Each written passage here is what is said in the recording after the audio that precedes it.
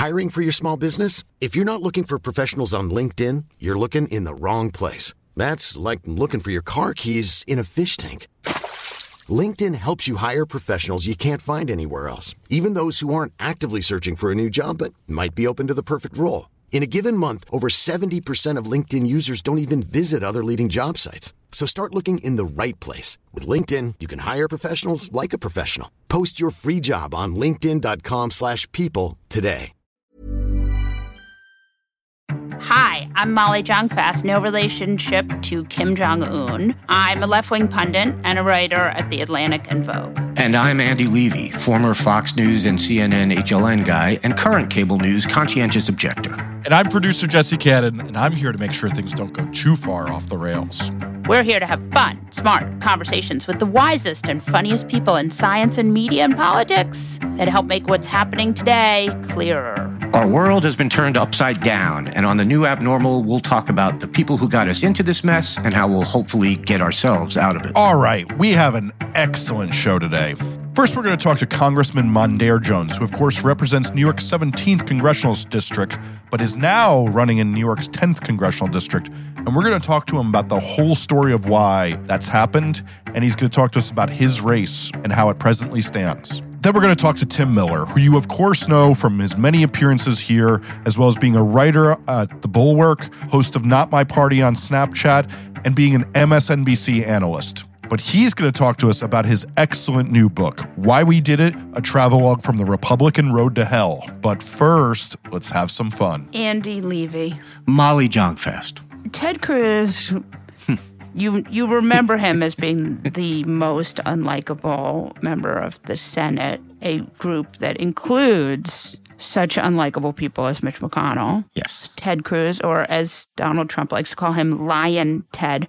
This weekend, he made a shot across the bow because you know that Ted Cruz is also an area podcaster. And his shot was basically that Obergefell was wrongly decided. You knew where this was going. Of course. It's going to undoing all the progress of the last 50 years. Congratulations. And, you know, when I saw this clip, I thought, oh, Ted Cruz is trying to get credit for this horrible thing that they're going to do because he thinks it will help him raise money.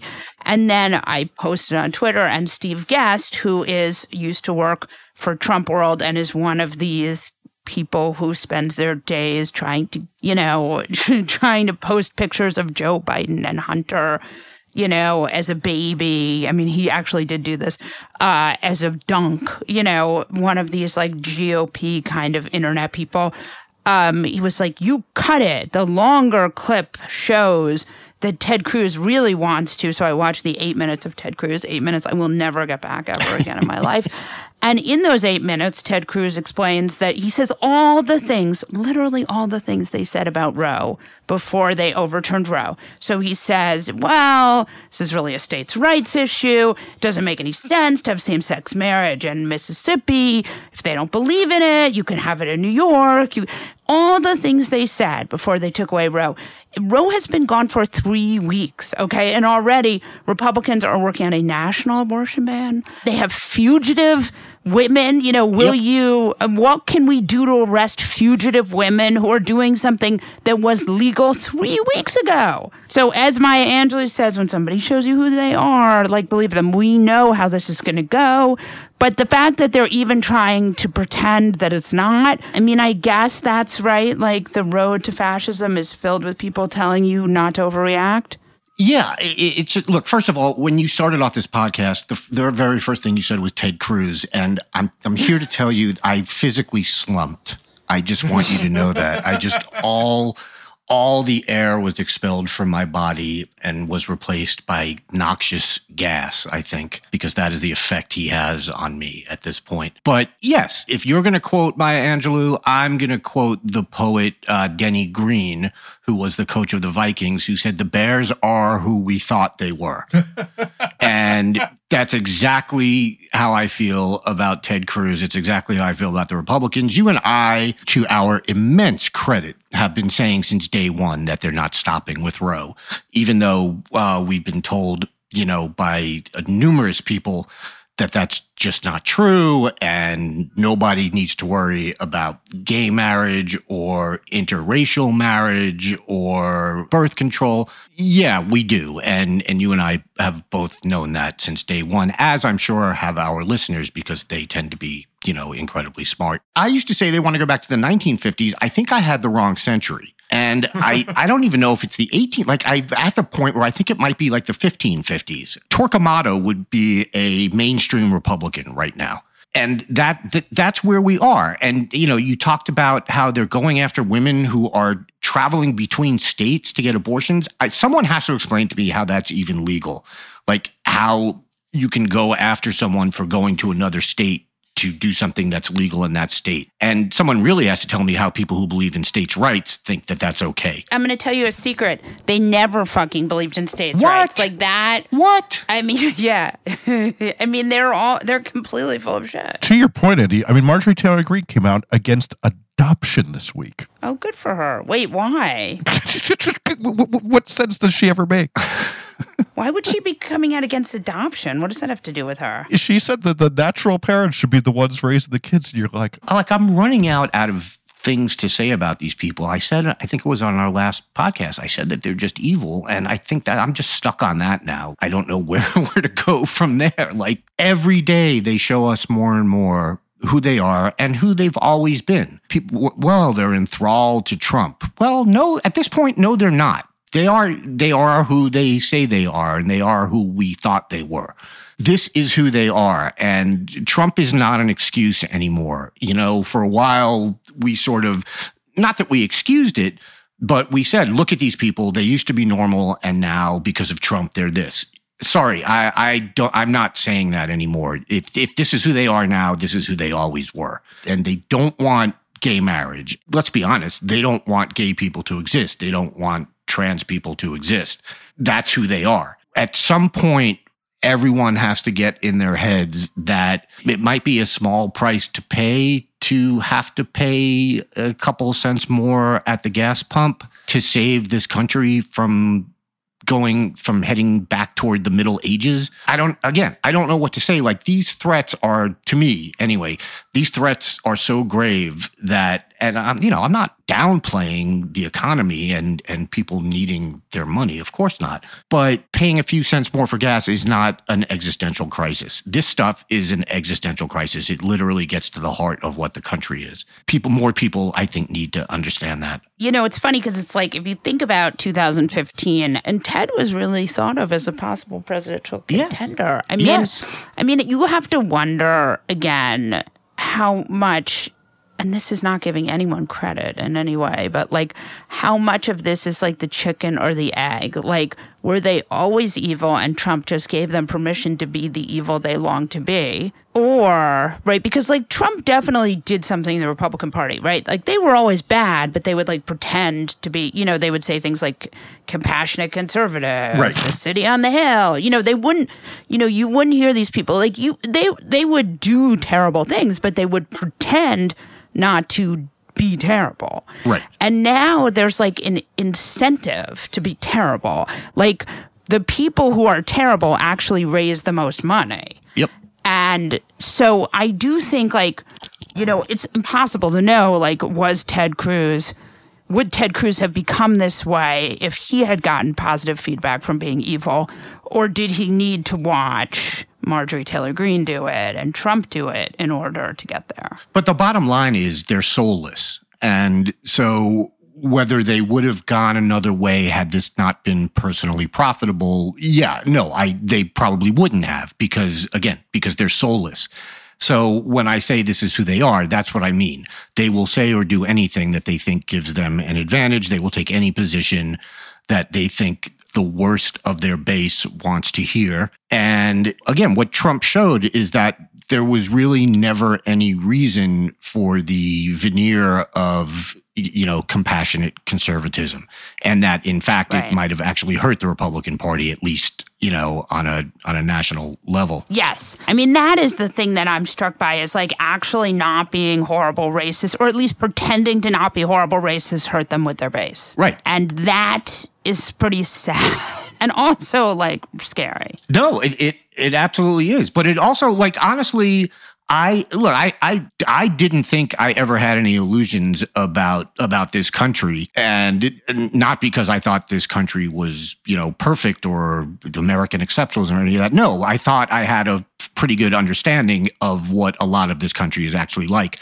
Boy, did I underestimate it. And, I basically made the same mistake that the compassionate conservatives made. I thought well, the only way they're getting away with this stuff is because they sugarcoat it and and it turned out, well, no, they were wrong and I was wrong for thinking they were right. And what Donald Trump proved was that they want to hear, oh, a gay person is a groomer. That country's a shithole. That country that is full of, brown people or whatever is a shithole. That's what they want to hear. And it's working. And I hate to say it, but it's working. And, the problems in this country are so deep. I know. I don't want to make you feel less depressed because please do, though. Not what we do here. But I do think, like, the good news, and I just wrote a piece for my newsletter, Wait What, where I talked about this. We are supposed to be going into a midterm that is a red wave, right? We're supposed to be the party out of power is usually, this is a referenda on the party in power. Inflation is high, gas prices are high, people are miserable, there's no roaring 20s. We were promised the roaring 20s. Let me just say that these Republicans are having a very hard time raising money. And these numbers are just delightful. And I'm going to tell you, because I saw there's a conservative journalist who is now at Axios trying to launder himself as a normal mainstream journalist. We'll see if it works. And he tweeted something out. I love a straight journalist who's totally not straight. I mean, a news journalist who's completely biased. He tweeted out something like, Republicans don't understand. This is their chance to take back the Senate. Like, in case you wondered what his bias is. But Blake Masters has $23 million less than Senator Mark Kelly. Okay? Yeah. All right. Chuck Morris, you know who that is? Neither do I. He's running in New Hampshire. He's made kung fu movies. Exactly.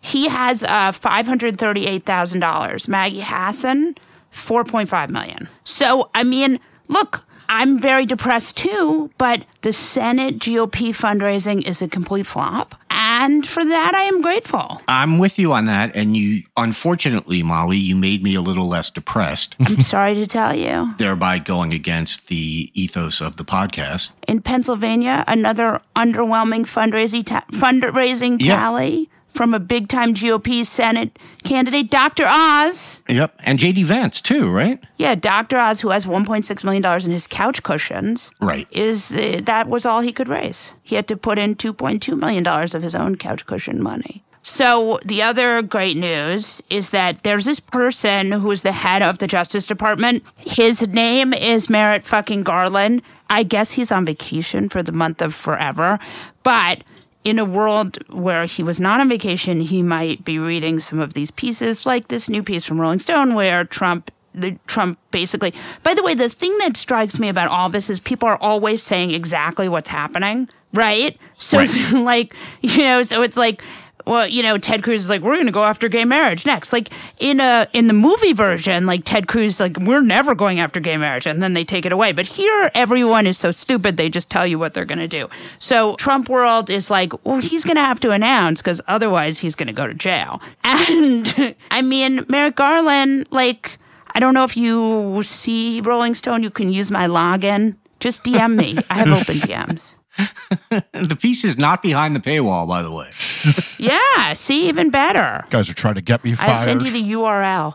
But basically, I mean, by the way, this is like the most unsurprising piece of journalism ever, right? Donald Trump will formally declare his candidacy likely sooner rather than later because he doesn't want to go to jail and because he wants to raise money. I mean...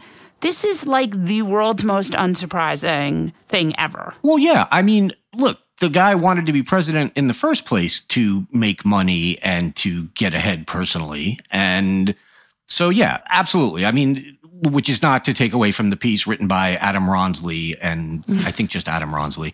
No, and Swin. No, I don't. I think it's just Adam Ronsley. Who is this Swin anyway? They talk to sources, and one of them says that Trump has spoken about how when you're president, it's tough for politically motivated prosecutors to get to you. And that when he's president again, they'll put a stop to any Justice Department investigations. But look, yes, again, this is incredibly unsurprising, but also, it's good that it's out there, and it's good that Adam talked to sources and actually, and got people to actually say this out loud. And, this goes back to what we were saying before about, how they used to put the compassionate sort of veneer over things and they would not say the quiet parts out loud. And now that they've realized they don't have to do that with that, they really don't do it with anything. And now they're, he wants to be president, so he doesn't go to jail. I mean, they just know that they can say shit like that and it will have no negative ramifications. And what it'll probably do is, or at least in their mind, is they think this will get the base to vote for him because the base doesn't want him to go to jail because the base thinks he's a hero. Yeah, well. So they will probably vote for him if for no other reason than to keep him out of jail, because that's what you do when you're in a cult. Now you've gotten me depressed. I thought we had a deal about not getting each other depressed. I thought we had made a covenant here. I remember when you were talking about bringing me on board, you said the one thing is people were like, well, is he angry enough, though? Well, have I fucking proved that I'm angry enough now? You are an angry Do you see what you people have done to me? Do you see what you people have done to me? I am just angry all the time now. No, you seem really angry. I like it a lot. I'm not going to mince words here. Okay. All right. Yeah. So no, my point is I have no such deal with you, Molly. And in fact, you wanted me to be Quite angry. the opposite. So Quite the now, opposite. It's called fuck around and find out, Molly. Hiring for your small business? If you're not looking for professionals on LinkedIn, you're looking in the wrong place. That's like looking for your car keys in a fish tank. LinkedIn helps you hire professionals you can't find anywhere else, even those who aren't actively searching for a new job but might be open to the perfect role. In a given month, over 70% of LinkedIn users don't even visit other leading job sites. So start looking in the right place. With LinkedIn, you can hire professionals like a professional. Post your free job on linkedin.com/people today. This is Paige, the co-host of Giggly Squad, and I want to tell you about a company that I've been loving, Olive & June. Olive & June gives you everything that you need for a salon-quality manicure in one box. And if you break it down, it really comes out to $2 a manicure, which is absolutely insane. It's also so easy to get salon-worthy nails at home with Olive & June. The difference between how your nails used to look when you did them yourself and now with the Mani system is a complete game changer. The best thing about Olive & June, too, is it's a quick dry. Dries in about 1 minute, lasts for 5 days, and full coverage in up to 1 to 2 coats. Visit oliveandjune.com/perfectmani20 for 20% off your first system. That's oliveandjune.com/perfectmani20 for 20% off your first system.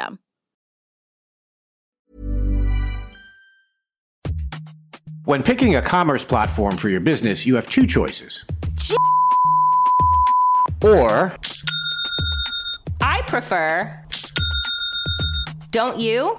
that's the sound you'll hear when you switch your business to Shopify, the global commerce platform that supercharges your selling wherever you sell, online, in person, on social media, and beyond. Shopify is the best all-in-one commerce platform capable of handling your business's complexity no matter how big you grow.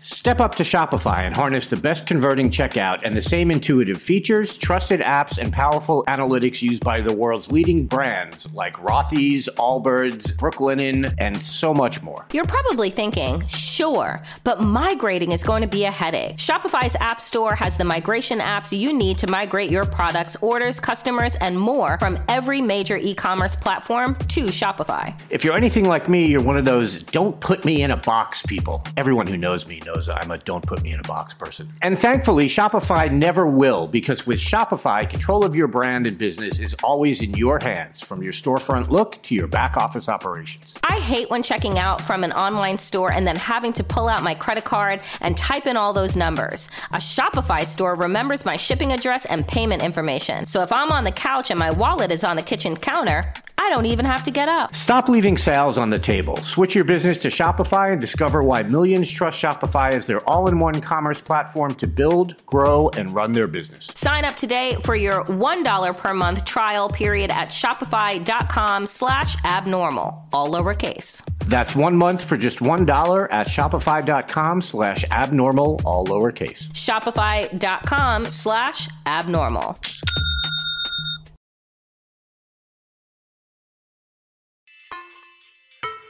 Mondaire Jones is the congressman from New York's 17th district who's presently running in New York's 10th district. Welcome back to the New Abnormal, Mondaire Jones. It is so good to be here. I desperately wanted to have you on because we at the New Abnormal try not to get involved in primaries, especially Democratic primaries, but I had to put my finger on the scale as hard as humanly possible for you because you are a great congressman and you are running against the worst people in the world. We are in this redistricted madness.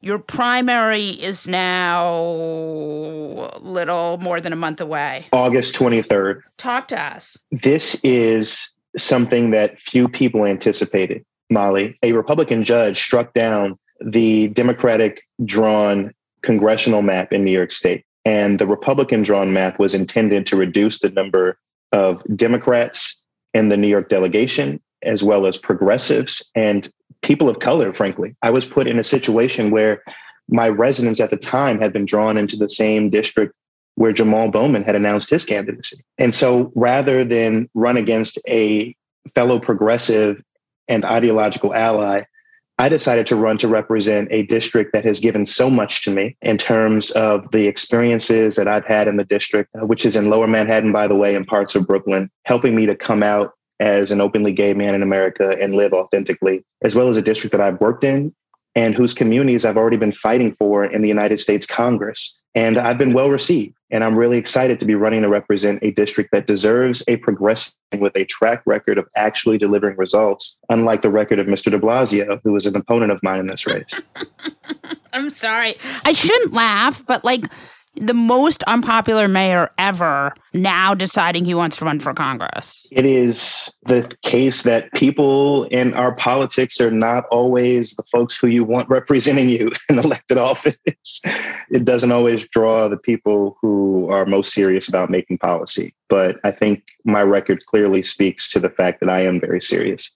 I was named last year the most active freshman member of Congress. I've been a thought leader in terms of Supreme Court expansion to protect fundamental rights, as well as the work that I've been doing to pass Build Back Better at a time when few people thought it could pass through the House. I was able to negotiate an agreement that accomplished that.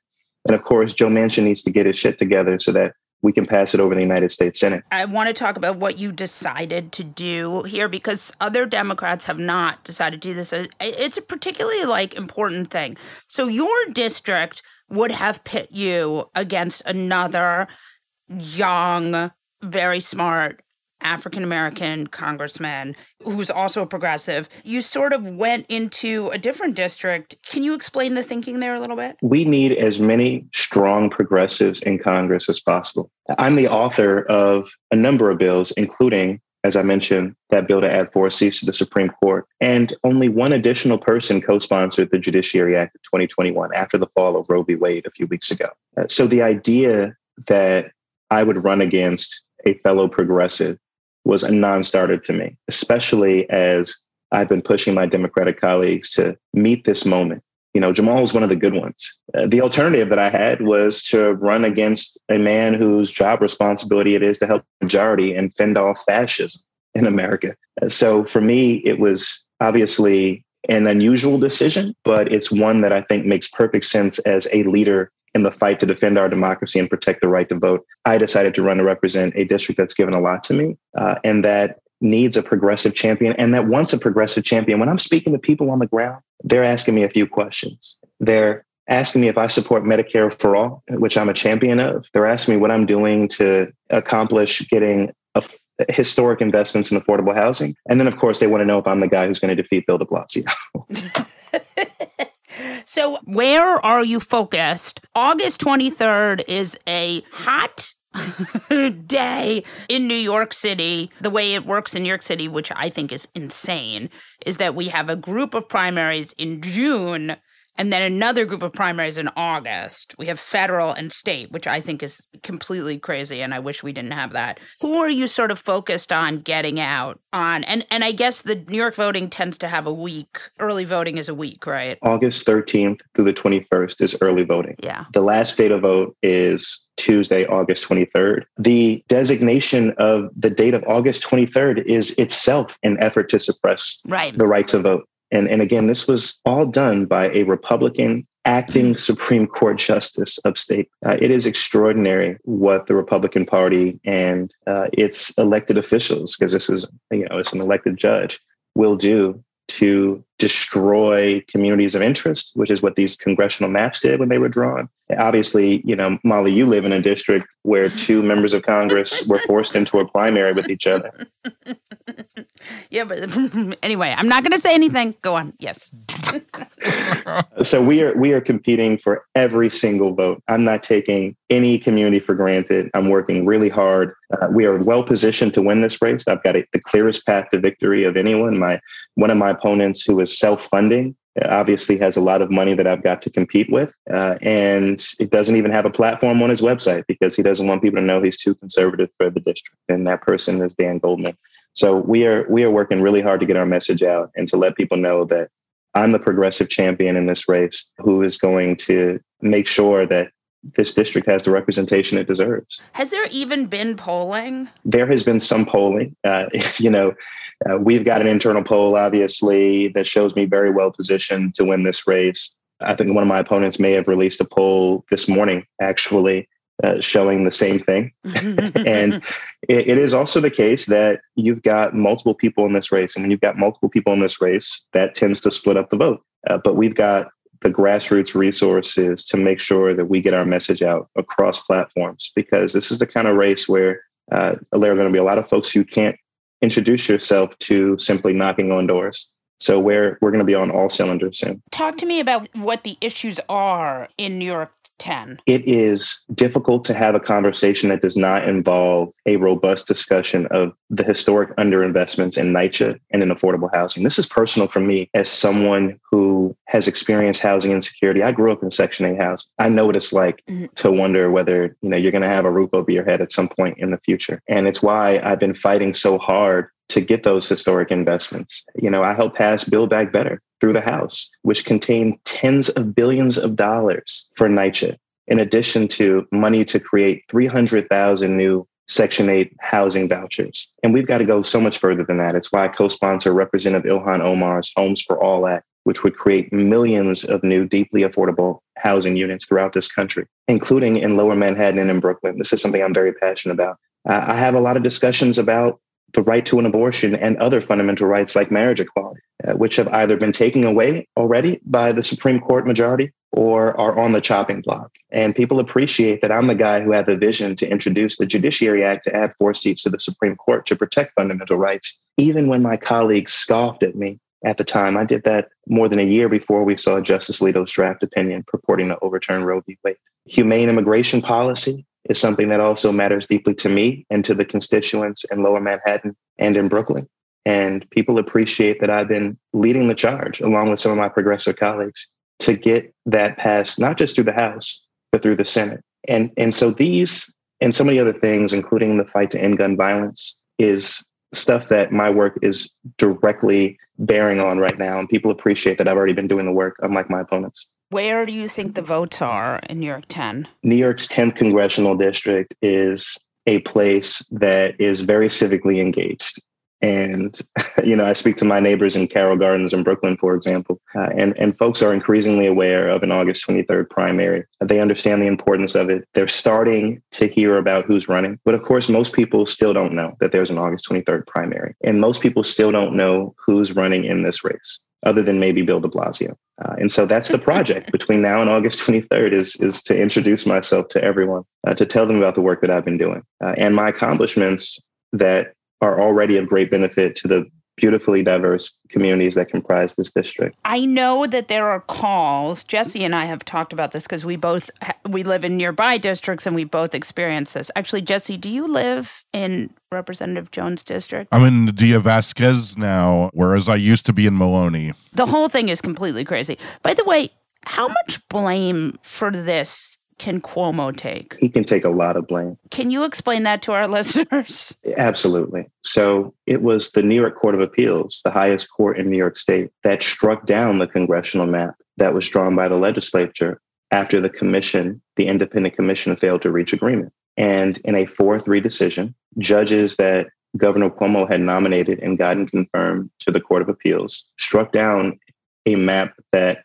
had it been upheld, would not have resulted in a lot of the drama that people have seen unfold throughout New York State.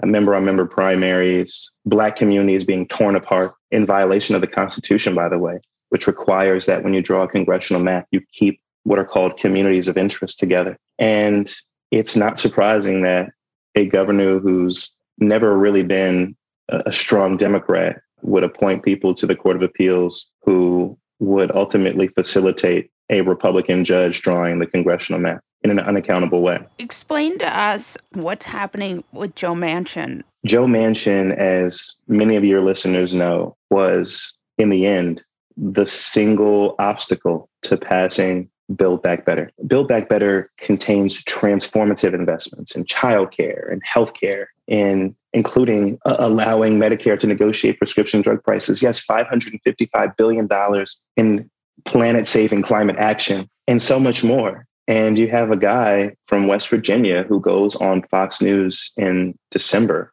without even giving the White House notice, after having negotiated this bill down from $3.5 trillion to $1.8 or so trillion, and announced that the deal was dead. So he clearly was not negotiating in good faith.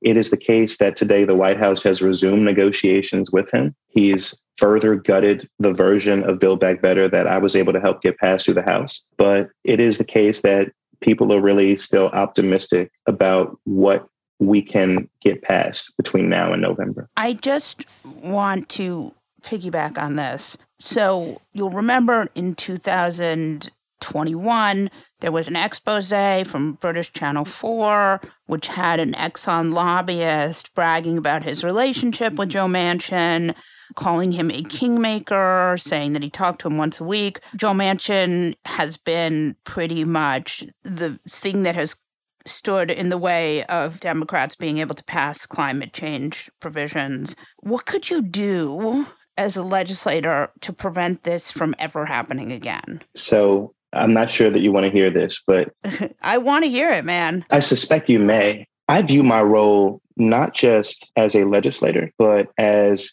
a leader who is also responsible for helping us pick up just a couple more Democratic Senate seats to make people like Joe Manchin irrelevant moving forward. And that means being out on the campaign trail, making sure that we don't have a majority in name only in the United States Senate, so that we can actually pass a $15 minimum wage and pass humane immigration policy and pass a robust version of Build Back Better. And yes, to pass a bill that I co-authored, the Freedom to Vote John R. Lewis Act, which would save our democracy and protect the fundamental right to vote as we experience the worst assault on our democracy since the Jim Crow era. Yeah. I have a passion project in my life. I have a dream of a bill that would prevent members of Congress and their spouses from trading stocks. It's popular with everyone who's not in Congress and a few people like you who are in Congress.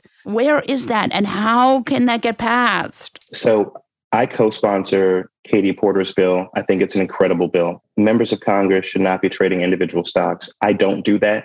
I'm also one of the poorer members of Congress. And we need more working class people in Congress. It makes a world of difference. Oh my God. We have leadership that's not fully behind this effort. And we've got many members of the House Democratic Caucus that still are not in support of this effort. So we've got to keep pushing. And thankfully, it's very popular with the American people. Yeah, I can't imagine why.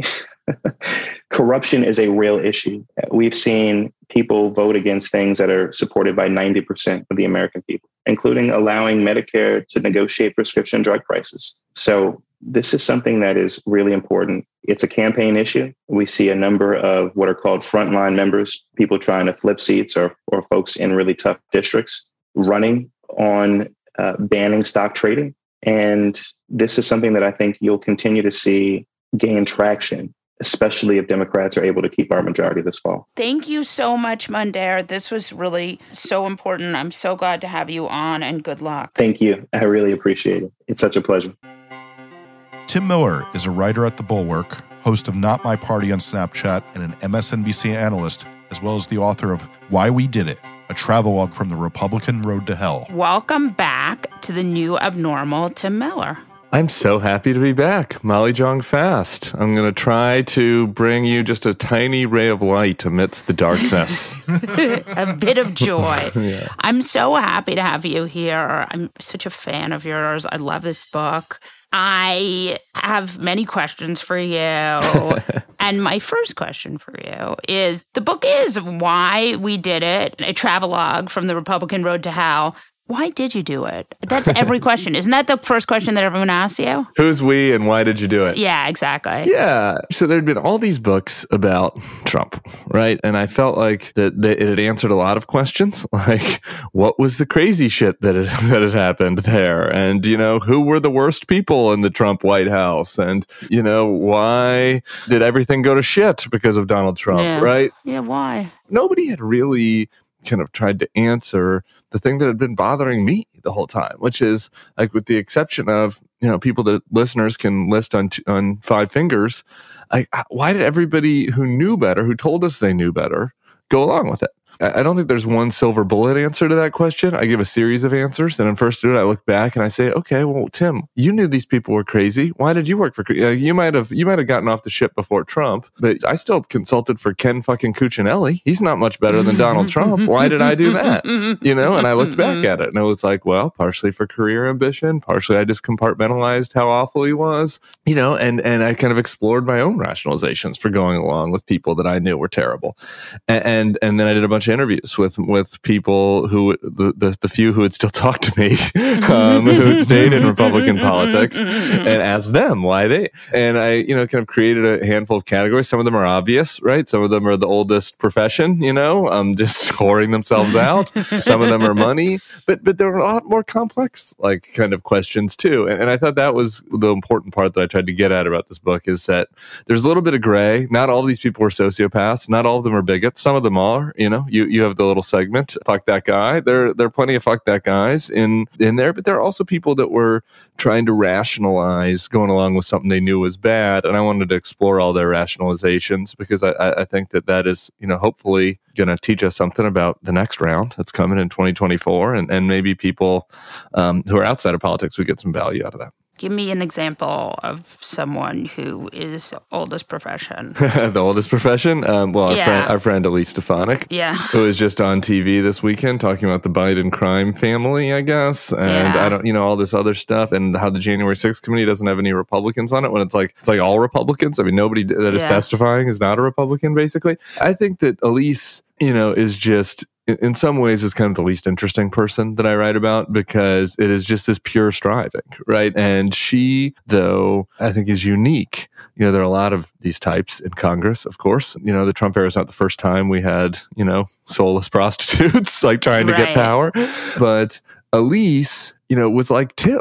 Like we were the same. She was a moderate Republican. Right. Went to Harvard. Yeah, she went to Harvard. She ran on a platform of, like, we need to deal with climate change and gay rights, and we need to be kinder to immigrants, and we need to have a compassionate sheen on the Republican Party. That was her platform in 2014. The people that worked for her, were all kind of millennial young Republicans who were excited about this. They're like, oh man, a Republican I can actually, I don't have to compartmentalize stuff about. I like everything that's on her platform. Yeah. And so for her to just flip and do a full heel turn and shiv Liz Cheney and now, be out there as the lead spokesperson for like Donald Trump's cruelty and lies and all that is in direct opposition to all the things that she espoused. I just think that is this pure example. Now, there are plenty. It's not just her, and there's some other examples. I do Lindsey Graham, and I didn't have to do Kevin McCarthy because Leibovich and J Mart kind of covered him pretty well in their books.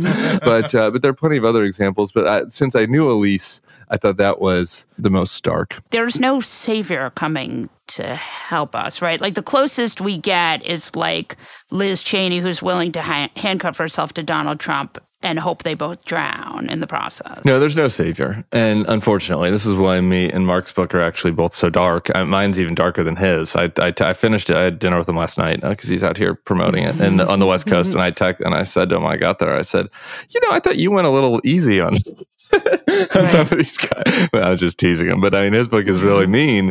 But even his book has like, maybe Chris Christie, maybe some of these guys will turn around in 2024. Probably not. There are no obvious saviors. But I'm even darker than that in that even if there were people that wanted to be saviors, like there are there's a fundamental problem here, which is not just the cowardly leaders, but that this is what the voters want, the Republican voters, the base voters. And so there are always going to be politicians that want to appeal to those voters. This is a bottom-up problem. I think it's the one area where me and Mark disagree. I think we have a lot of similarities, but I think he really sees this as a top-down problem of cowardly lions in Congress. And then, boy, there are plenty of cowardly lions, right? But I think that's really driving this is a bottom-up demand. On the demand side, people want all of the heinous stuff that Donald Trump gave them. And so that's why on January 6th, I write about this in the book, there are all these behind-the-scenes moments that are written in all the books by reporters, right? About Lindsey Graham saying, "Oh, maybe we can all unite behind Joe Biden," and like it's time to move on to Mitch McConnell and Kevin McCarthy. And I don't know. I'm sure me and you talked about this, Bobby. I was like, I knew in January, I was like, this is bullshit. I was like, all these guys are coming back, because the rationalizations that I write about in the book are, no matter, it's different for different people, but whether it's hatred of the left, whether it's wanting to be close to power, whether it's money, whether it's, ambition, whether it's wanting to be in the mix, in the room where it happened, whatever was the rationalization that got you to January 6th was still operative afterwards, right? I mean, until there is some political incentive or benefit to doing what Liz Cheney is doing, these guys aren't going to do it. And Liz Cheney, God bless her, is like throwing herself on the fire right now, and she's going to lose her career over this. No, I think that's right. Do you think that the worst moment in American political life, the thing that doomed us as a democracy, was that line, he's not exactly overturning election results. He played golf today. Let's just humor him. What's the downside? What's the downside for humoring him? Yeah. Well, maybe, because we're still doing it. So I wrote about this for the Bulwark on Friday about, there's this big debate happening. Hopefully your listeners don't suffer through this, but I have to, in center-right media, anti-Trump media, to the extent there is a center-right, the National Review and all these sorts of, the remaining conservative baseball eggheads. Crank. Yeah, baseball crank, all these guys. And it's like, well, I mean, Ron DeSantis is clearly not as dangerous as Donald Trump, right? I mean, he's not going to, and there's this big fight. And it's like, well, you never Trumpers, you're deranged if you think that Donald Trump. And so I wrote about on Friday for the Bulwark. I just wrote, okay, Donald Trump is psychotic, right? Like he has some very unique psychopathy that is, he needs to spend a lot of time, like he doesn't have enough time left on this earth to deal with in therapy, right? So sure, probably, long tail danger, Donald Trump's more dangerous. But here's the problem. We're just doing what's the downside for humoring him all over again. With all these guys, right? Like none of them are saying the truth. What's the downside for humoring him is still the operative position of the Republican Party, and it's the operative position of Ron DeSantis. And so it's like, okay, well, if Ron DeSantis is really less dangerous than Trump, then shouldn't he say so? Like, shouldn't he be like, I like Donald Trump on the tax cuts and the wall, but I didn't think the coup thing was very cool. That would be, I don't know, I probably wouldn't vote for Ron DeSantis then, but that would at least be a little reassuring. But that's not what we're getting. Like that. So that cowardice is still the operative strategy. Oh, yeah. I mean, I don't know. It's funny because we've been talking about DeSantis a lot, and I have always felt like DeSantis is actually Trump, but scarier because he's quite smart. But he isn't popular the way that Trump is popular. I don't know that they love him the way they love Trump. But yeah, for sure. And he's not interested in any of those norms. Right. And all the mistakes, that's why I wanted to really be honest. I had an agent call and say, hey, Tim, I think you should write a book that's like the 10 douchiest grifters in MAGA life. And I was like, man, he's like, that'd sell. I was like, yeah, that'd be a good book. That'd sell. But I didn't feel like that was going to be a very fulfilling project. And so I wanted to look back at what we did. And this is the important thing as you get to DeSantis, right? This is the scary thing about the DeSantis campaign. Every single mistake that led to Trump, right? The trolling, the treating politics as a game, the inflaming the base's anger and grievances, all of the stuff that I look back on with regret from 2008 to 16 when I was working on campaigns. They're all doing all that shit on steroids again with DeSantis. They haven't learned anything. It'd be one thing if it was, hey, okay, well, we're going to have a more responsible idea. The party is going to move in a populist direction and we're going to be a little bit more protectionist and nativist. And, we'll learn from Trump, the whole serious Trumpism thing that people talk about, right? Okay, I wouldn't vote for that, but that would at least be responsible, right? It's okay, we're going to just be responding to people's grievances and cut down on immigration and cut down on global trade and, whatever. That's not what they're doing.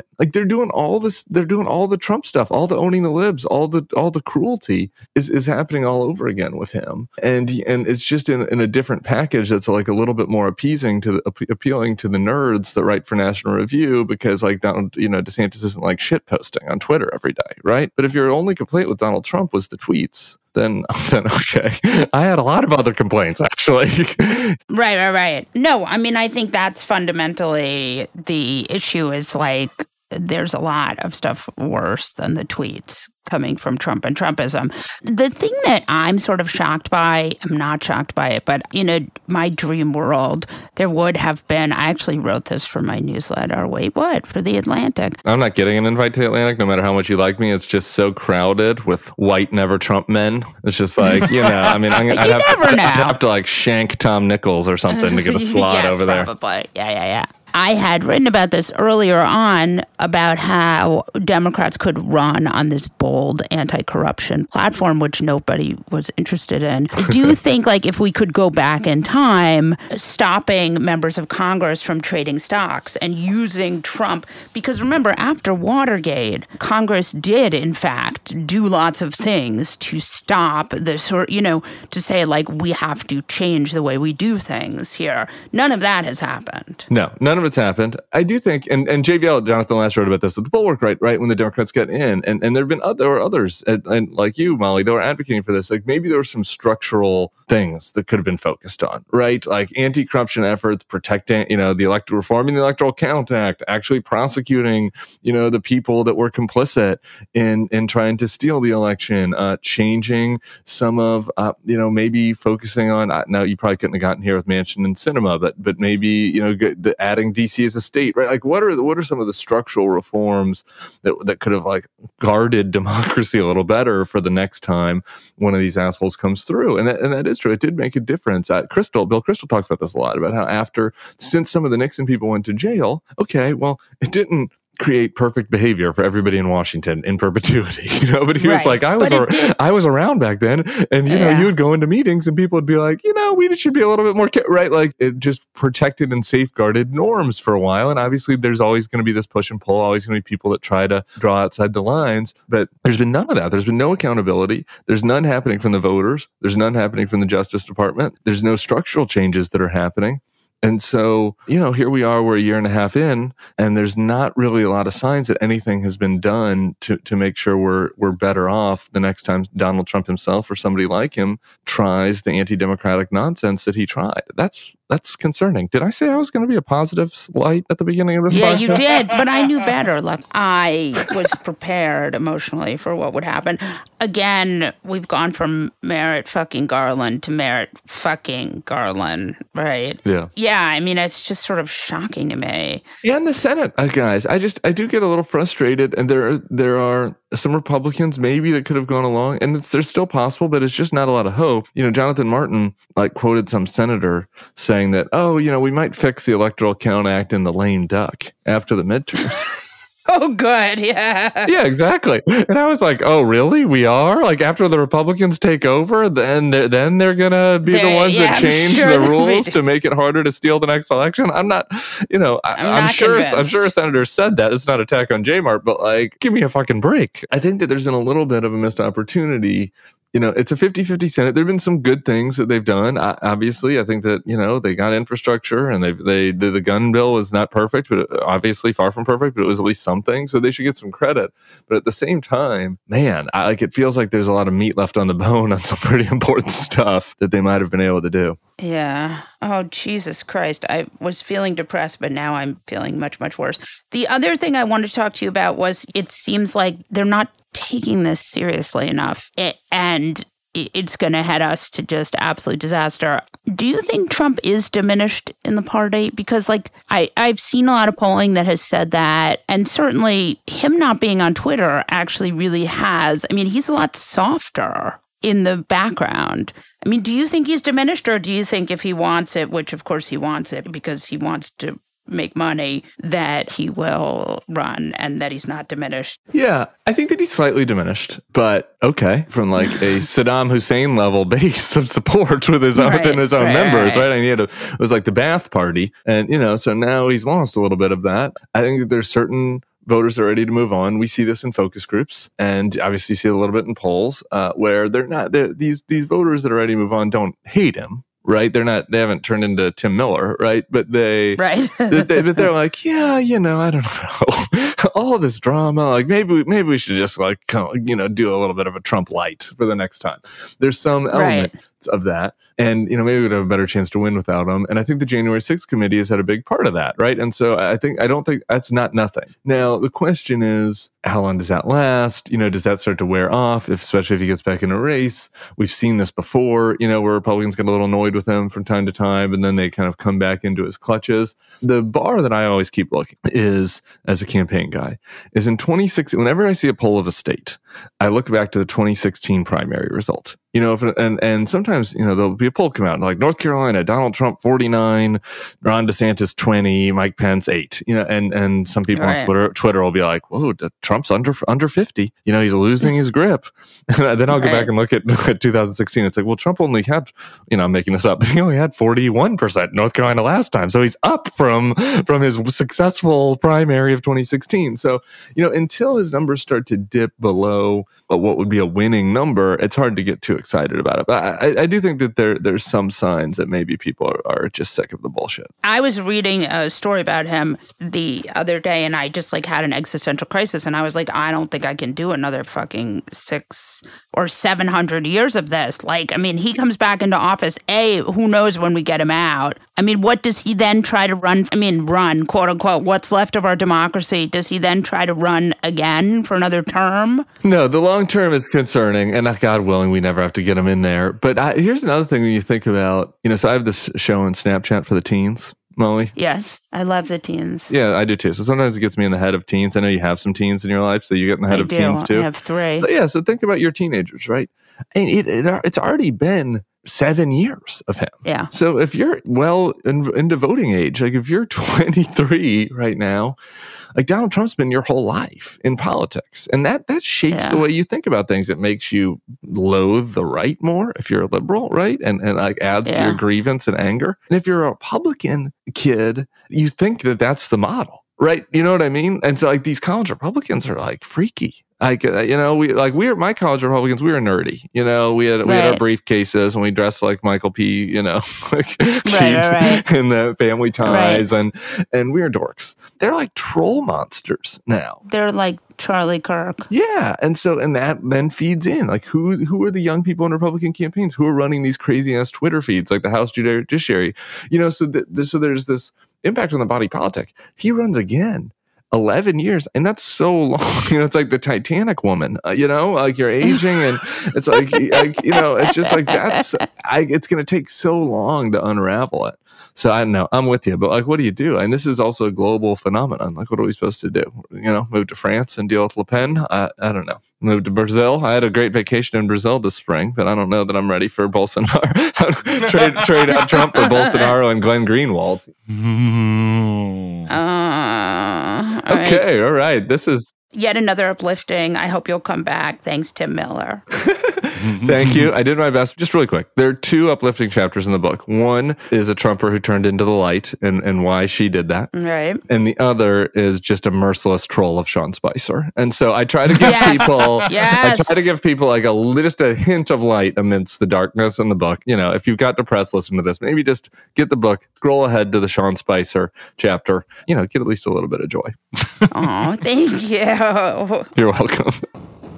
Andy Levy. Molly Jongfest. We're at that point. Since you're not an angry guy, who is the person who you would like to tell to go fuck themselves today? My fuck that guy for today is, I don't think it's the first time he's been a fuck that guy on the show. He is one of 2 senators from West Virginia, but nobody knows who the other one is. It's Debbie Stabenow. No, it's not. Oh, is it Stabenow? No. No, it's not. She's She's not a from West Democrat Virginia. from Michigan. Yeah, no, West Virginia is... It's a woman. Nobody knows. I don't even think they have a second it senator. It's a woman. I pride myself on that I can pretty much do all 100, and I have no idea. It's a woman called something with a hyphenated name. Oh, one of those. Yeah, there's the worst. One of those Jong fests. Shelley Moore Capito. Sure. Shelley Moore Capito. Anyway, she is not my fuck that guy for this week. It's the other one. It's the Joe Manchin fella. Yes, tell me more. Well, it's never fun to open Politico.com, but it is kind of fun when you open it and you scroll down a little bit, and there's literally an entire Manchin section today. There's 4 stories. There's Democrats, climate activists grasp for comeback after blow from Manchin. There's Manchin's offer to Dems, take a healthcare deal or try again later. There's Manchin disputes claims he rejected Dems' climate and energy spending. He's lying about that. And then there's Biden to Senate Dems, accept Manchin's demands. This is the leader of the free world, is Joe Manchin. Like, if I'm basing it off of this. Yeah, and he's also like the favorite of Exxon. Yeah. Somehow this guy has become the most powerful person in America. And no shade at West Virginia. Well, a little shade at West Virginia. Gorgeous. Well, it's a gorgeous state. It's a beautiful state. The mountains are blue and purple and they have majesty. You've never been there, have you? All of that. I have. I have. I don't believe you. I think even people from West Virginia would agree that the most powerful person in the world should not be from West Virginia. Speak for yourself, man. Well, okay. I mean, I apologize, I guess, if No, that's just kidding. offensive to our, what I'm sure is our huge West Virginia yeah. listenership. Once again, Joe Manchin has, he shot down all the energy and climate stuff in the spending package. And basically what this is going to mean is we're not going to be able to regulate greenhouse gases, and something we are the number 2 country in the world in terms of production. So once again, this is what we get with a Democratic president, a Democratic House, and a Democratic Senate. The world still burns. For this reason and for so many more, fuck that guy, Joe Manchin. Yeah, it's like, by the way, there are wildfires raging through the French countryside. A place where that's not the norm. Oh, apparently runways are melting in England. Yes, not great. By the way, Joe Manchin is like, I'm really concerned about inflation. Like, inflation doesn't have whatever. I mean, it's just bullshit. It's all bullshit. So do you want to know who my fuck that guy is? Yes. Yes, ma'am. So Republicans in Missouri, they have been my fuck that guy before, and they will be my fuck that guy again. The treatment for miscarriages and the treatment for abortion are basically the same, right? You got to get rid of the uterine lining. There are pills that you can do to take that. It's an abortion pill called misoprostol. So basically, the doctor prescribed the medicine, and the doctor couldn't get it for her. So he prescribed one of the drugs. It didn't work well enough, and she couldn't get the other one because he said it was impossible to get there. Again, I don't know, again, if it's the doctors keeping her from the drug, or if it's the pharmacists, or if it's the Republican politicians who made this law, but I think it's worth giving a hearty fuck you, and especially because there are pharmacists who are refusing to refill drugs because they're worried that they're abortifacient. I don't know. I mean, look, the goal here I just want to, Roe was passed originally because you had doctors who wouldn't treat women because they didn't want to lose their licenses. Right. It seems very clear that we are going back to this world. And it's funny because, when Roe was first overturned, or in last August, when Texas passed SB 8, and we saw, they overturned Roe, essentially, and there was no abortion in Texas. I had abortion activists on this podcast, a number of really great ones, and they would say to me, you shouldn't message that illegal abortions aren't safe because, the pills are very, very safe and they're 50% of all abortions anyway. And the truth is, if you look at the history books, the women who did the Jane there are very safe illegal abortions. I think that we are in a time now in American life where the illegality of these abortions is really morally reprehensible. And so we should, in fact, break the law as much as possible when it comes to abortion. And I hope to be able to help other women if they need that. I mean, I'm obviously not going to perform abortions, but I'm just saying, I think, when a law is this morally reprehensible, it should be broken. But I did not see that women would die from doctors refusing to treat them because they are just scared. That was really the legacy of Roe. And it was the kind of thing where it's I think a lot of us didn't see it coming, but it actually is, you're in more danger and in a way from what the doctor, it's not the illegal abortion. It's, right. It's the legal won't treat you. Right. That is going to be the thing that kills a lot of American women. I mean, I'm with you. Fuck all those people. And of course, they're being completely disingenuous now and claiming that an abortion for a 10-year-old wouldn't be an abortion anyway, right? Right. I mean, I love that there's part of them is how did she cross state lines to get an abortion? And the other group is saying, well, if a 10-year-old gets an abortion, it doesn't even count as an abortion, so it's fine.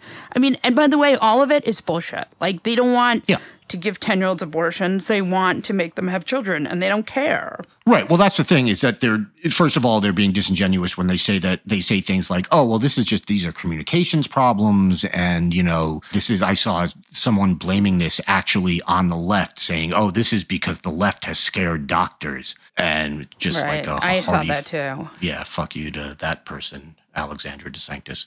Yeah, she's the worst. Well, she's super miss, wants no one to ever have an abortion, ever, ever, ever. Well, and that's the thing that's the other thing they're being disingenuous about is they're on the one, out of one side of the mouth, they're saying, oh, no, these things are all fine. But on the other side, they're what they really think is yes, none of these women should have had this health care provided to them. So, yeah, I'm with you on this. Fuck all of them. On that note, we'll wrap this episode of The New Abnormal from The Daily Beast.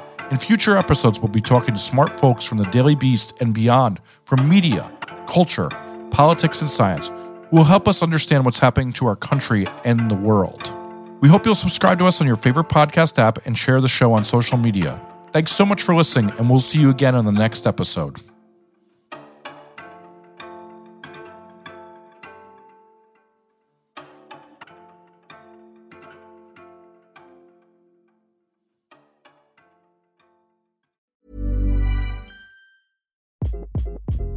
Hi, this is Craig Robinson from Ways to Win, and support for this podcast comes from Invesco QQQ, the official ETF of the NCAA. The future isn't scary. Not realizing its potential, however, could be. Just like on the recruiting trail, I've seen potential come in many forms as a coach. Learn more at Invesco.com/QQQ. Let's rethink possibility. Invesco Distributors, Inc.